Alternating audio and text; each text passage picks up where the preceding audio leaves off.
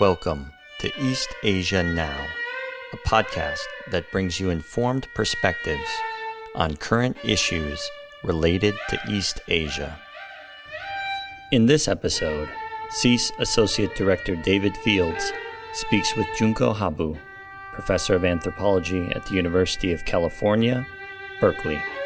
Habu discusses her interest in food security in Jomon, Japan, and what lessons prehistoric societies can teach us in our own quest for sustainability.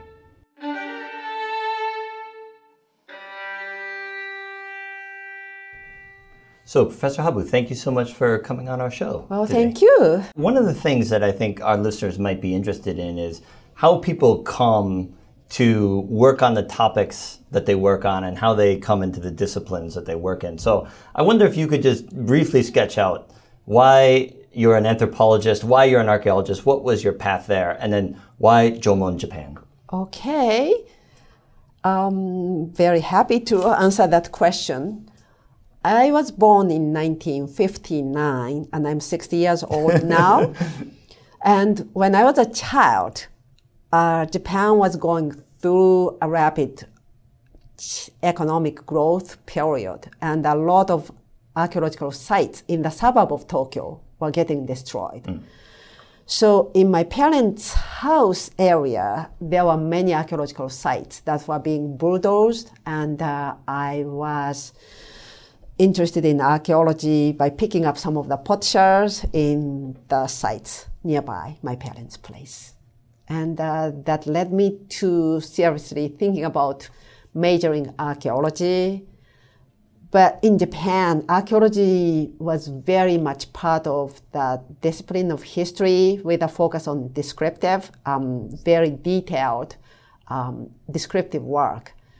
And I really wanted to link artifacts to the lifeways of the past people, and anthropology seemed like the best way to do so.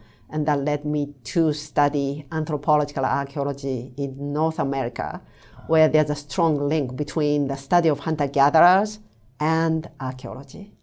So this was something that you came to when you were quite young? Yes, I was 10 years old. And did someone have to explain to you what archaeology was at that point? Well, there was an undergraduate student who was majoring archaeology. He was living like 2 minutes away from my house. Oh, okay. And he took me to a first kind of weekend rescue work of a shell midden near the area. And actually my mother found it. She let him know that there is a seemingly like a shell midden remains. Okay. And he decided to do a rescue work, and I joined that work. I see. So that was when I was 10 years old, the fourth grade. And can you tell me what a midden is? I think I know, but I'm not Yes. sure. It's basically garbage dump Okay, that's of what I thought. historic people, but Okay. because of the calcium from shells, all the organic materials are usually well preserved at see. shell middens. I see. So it is true that archaeologists spend a lot of time in other people's garbage? Yes, Okay. definitely.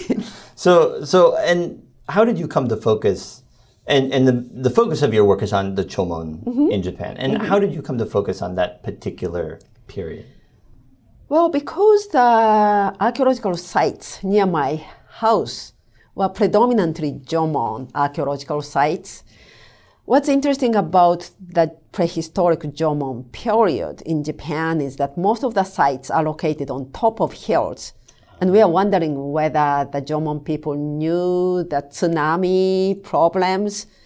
And that is one of the big questions. But in any case, if you go to the area on top of hills, sunny areas, it's very likely that you are actually on top of a prehistoric Jomon site. So I was interested in Jomon pottery to start with, and that led me to work on the Jomon period. I wonder how archaeological research in Japan, particularly Jomon archaeology, is related to questions of Japanese nationalism and historical interpretations of Japanese history. Sure. Japan has a history of going through a very ultra-nationalistic period during the Second World War.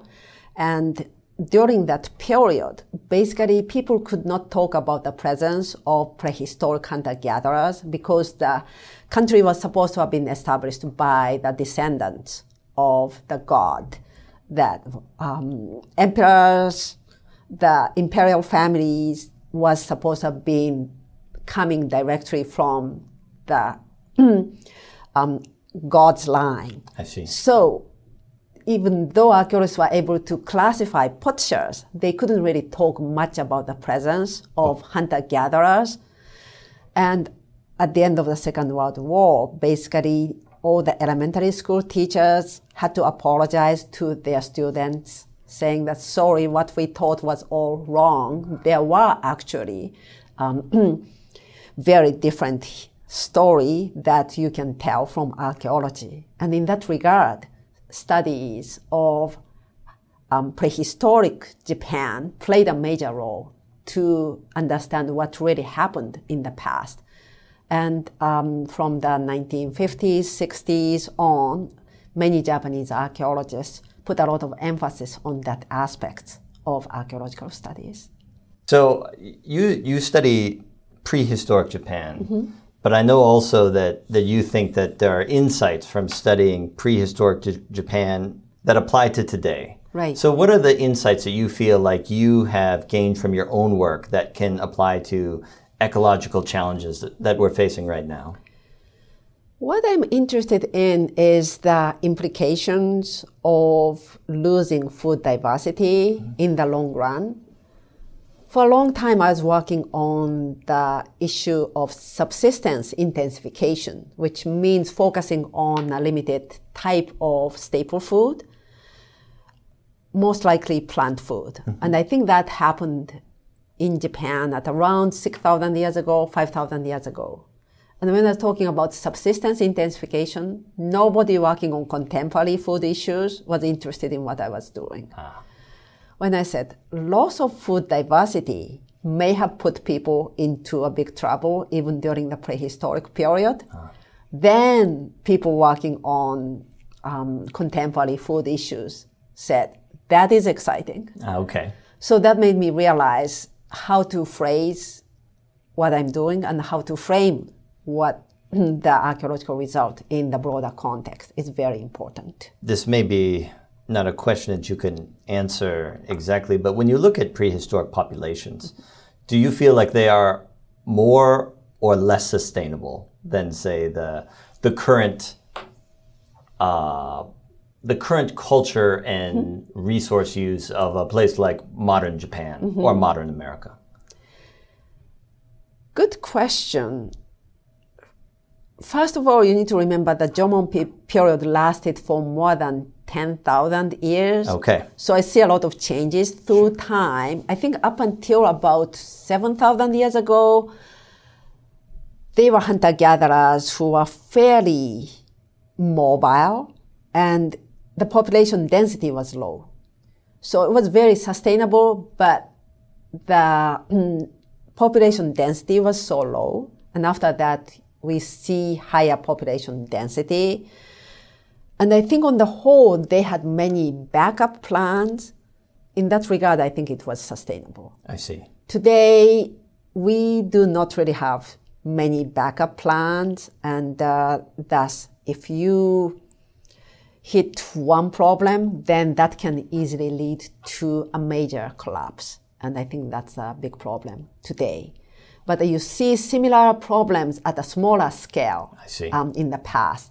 And part of my research focuses on whether that kind of similar problems occurred at a smaller scale during the prehistoric period or not. It sounds like at a certain extent, though, we're talking apples and oranges when you're looking at a society that has lasted for 10,000 years. Right. And then we're really still in the infancy of what we might call a modern interconnected global society. Correct. I think one issue is that in the past, if one civilization or one major culture collapsed or hit a major problem, you had others.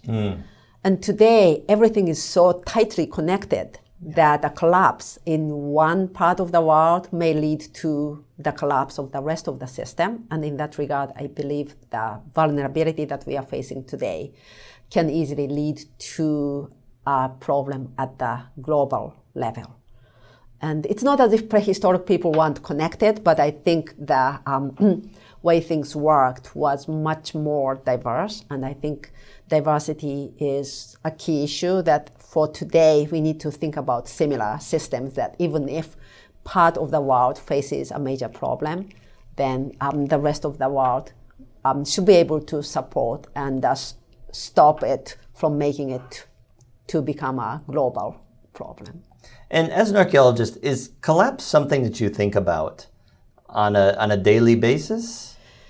Yes. Societal collapse. Yes, we do. We also talk a lot about the validity of the concept of collapse, because usually it's not a total collapse, that it's more of restructure, that reorganization of the system. So part of what was there usually moves on to the next phase, but what you see is a very different form from what was there. So collapse is not necessarily a negative term, but if it comes with a hard landing with a lot of casualties, then it becomes a problem. So if we're facing a collapse or a major reorganization, my main concern is how can we make it as a soft landing situation so that we can think of a constructive way to move on to the next phase. And do you think that this makes you more optimistic or less optimistic about the challenges of climate change? Good question. Because I think there's a lot of, I don't know if alarmist is the right term, but there's a lot of thinking out there that climate change could possibly be the end of human civilization as we understand it. And it seems like what you just said about collapse is quite interesting, and that humans as a species do seem very resilient and very adaptable. And yeah, so I wonder if that makes you see what's going on and think, no, humanity will survive and we'll get through this. Or maybe because you know maybe better than most people the pain and disruption of societal collapse, it could make you more pessimistic. I believe it made me feel more optimistic in terms of what we can do now. In the long run, I don't know if it makes me feel more optimistic or not.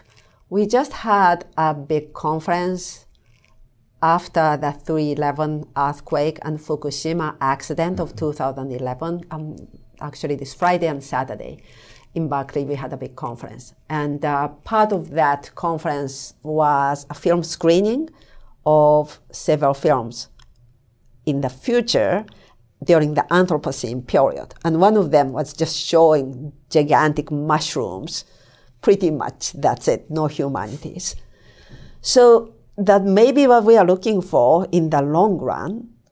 But in the meanwhile, there are a lot of people who feel that something needs to be done. And climate change situation, dealing with archaeology, we did face major climatic changes, not necessarily human-impacted climate change, but if the population density is very low, climate change is not a big deal. 2 centigrade, temperature higher, 4 Fahrenheit, you just move to more comfortable place. That was no problem. That's how prehistoric people handled the climatic changes. Today, with the higher population density, that is not an option. And also, I'm more concerned about chemical and toxic pollution and nuclear waste situation and nuclear accident aftermath. These are really urgent issues that people need to deal with. And for these, what's happening in different parts of the world, the more I learn about actual case studies and the severity of the damage, I feel that sometimes I really feel that, well, can't we do something right now? And there are so many things we can do, but it's not happening. And in that regard, sometimes I feel, well, archaeology is exciting, but it may not be the best way to deal with some of the urgent issues. On the other hand, that's what I've been doing, and I think that's the best part that I can contribute to the broader discussion. So for now, I'm sticking to archaeology, but we'll see what will happen. All right, Professor Junko Habu, thank you so much for joining us today. Thank you.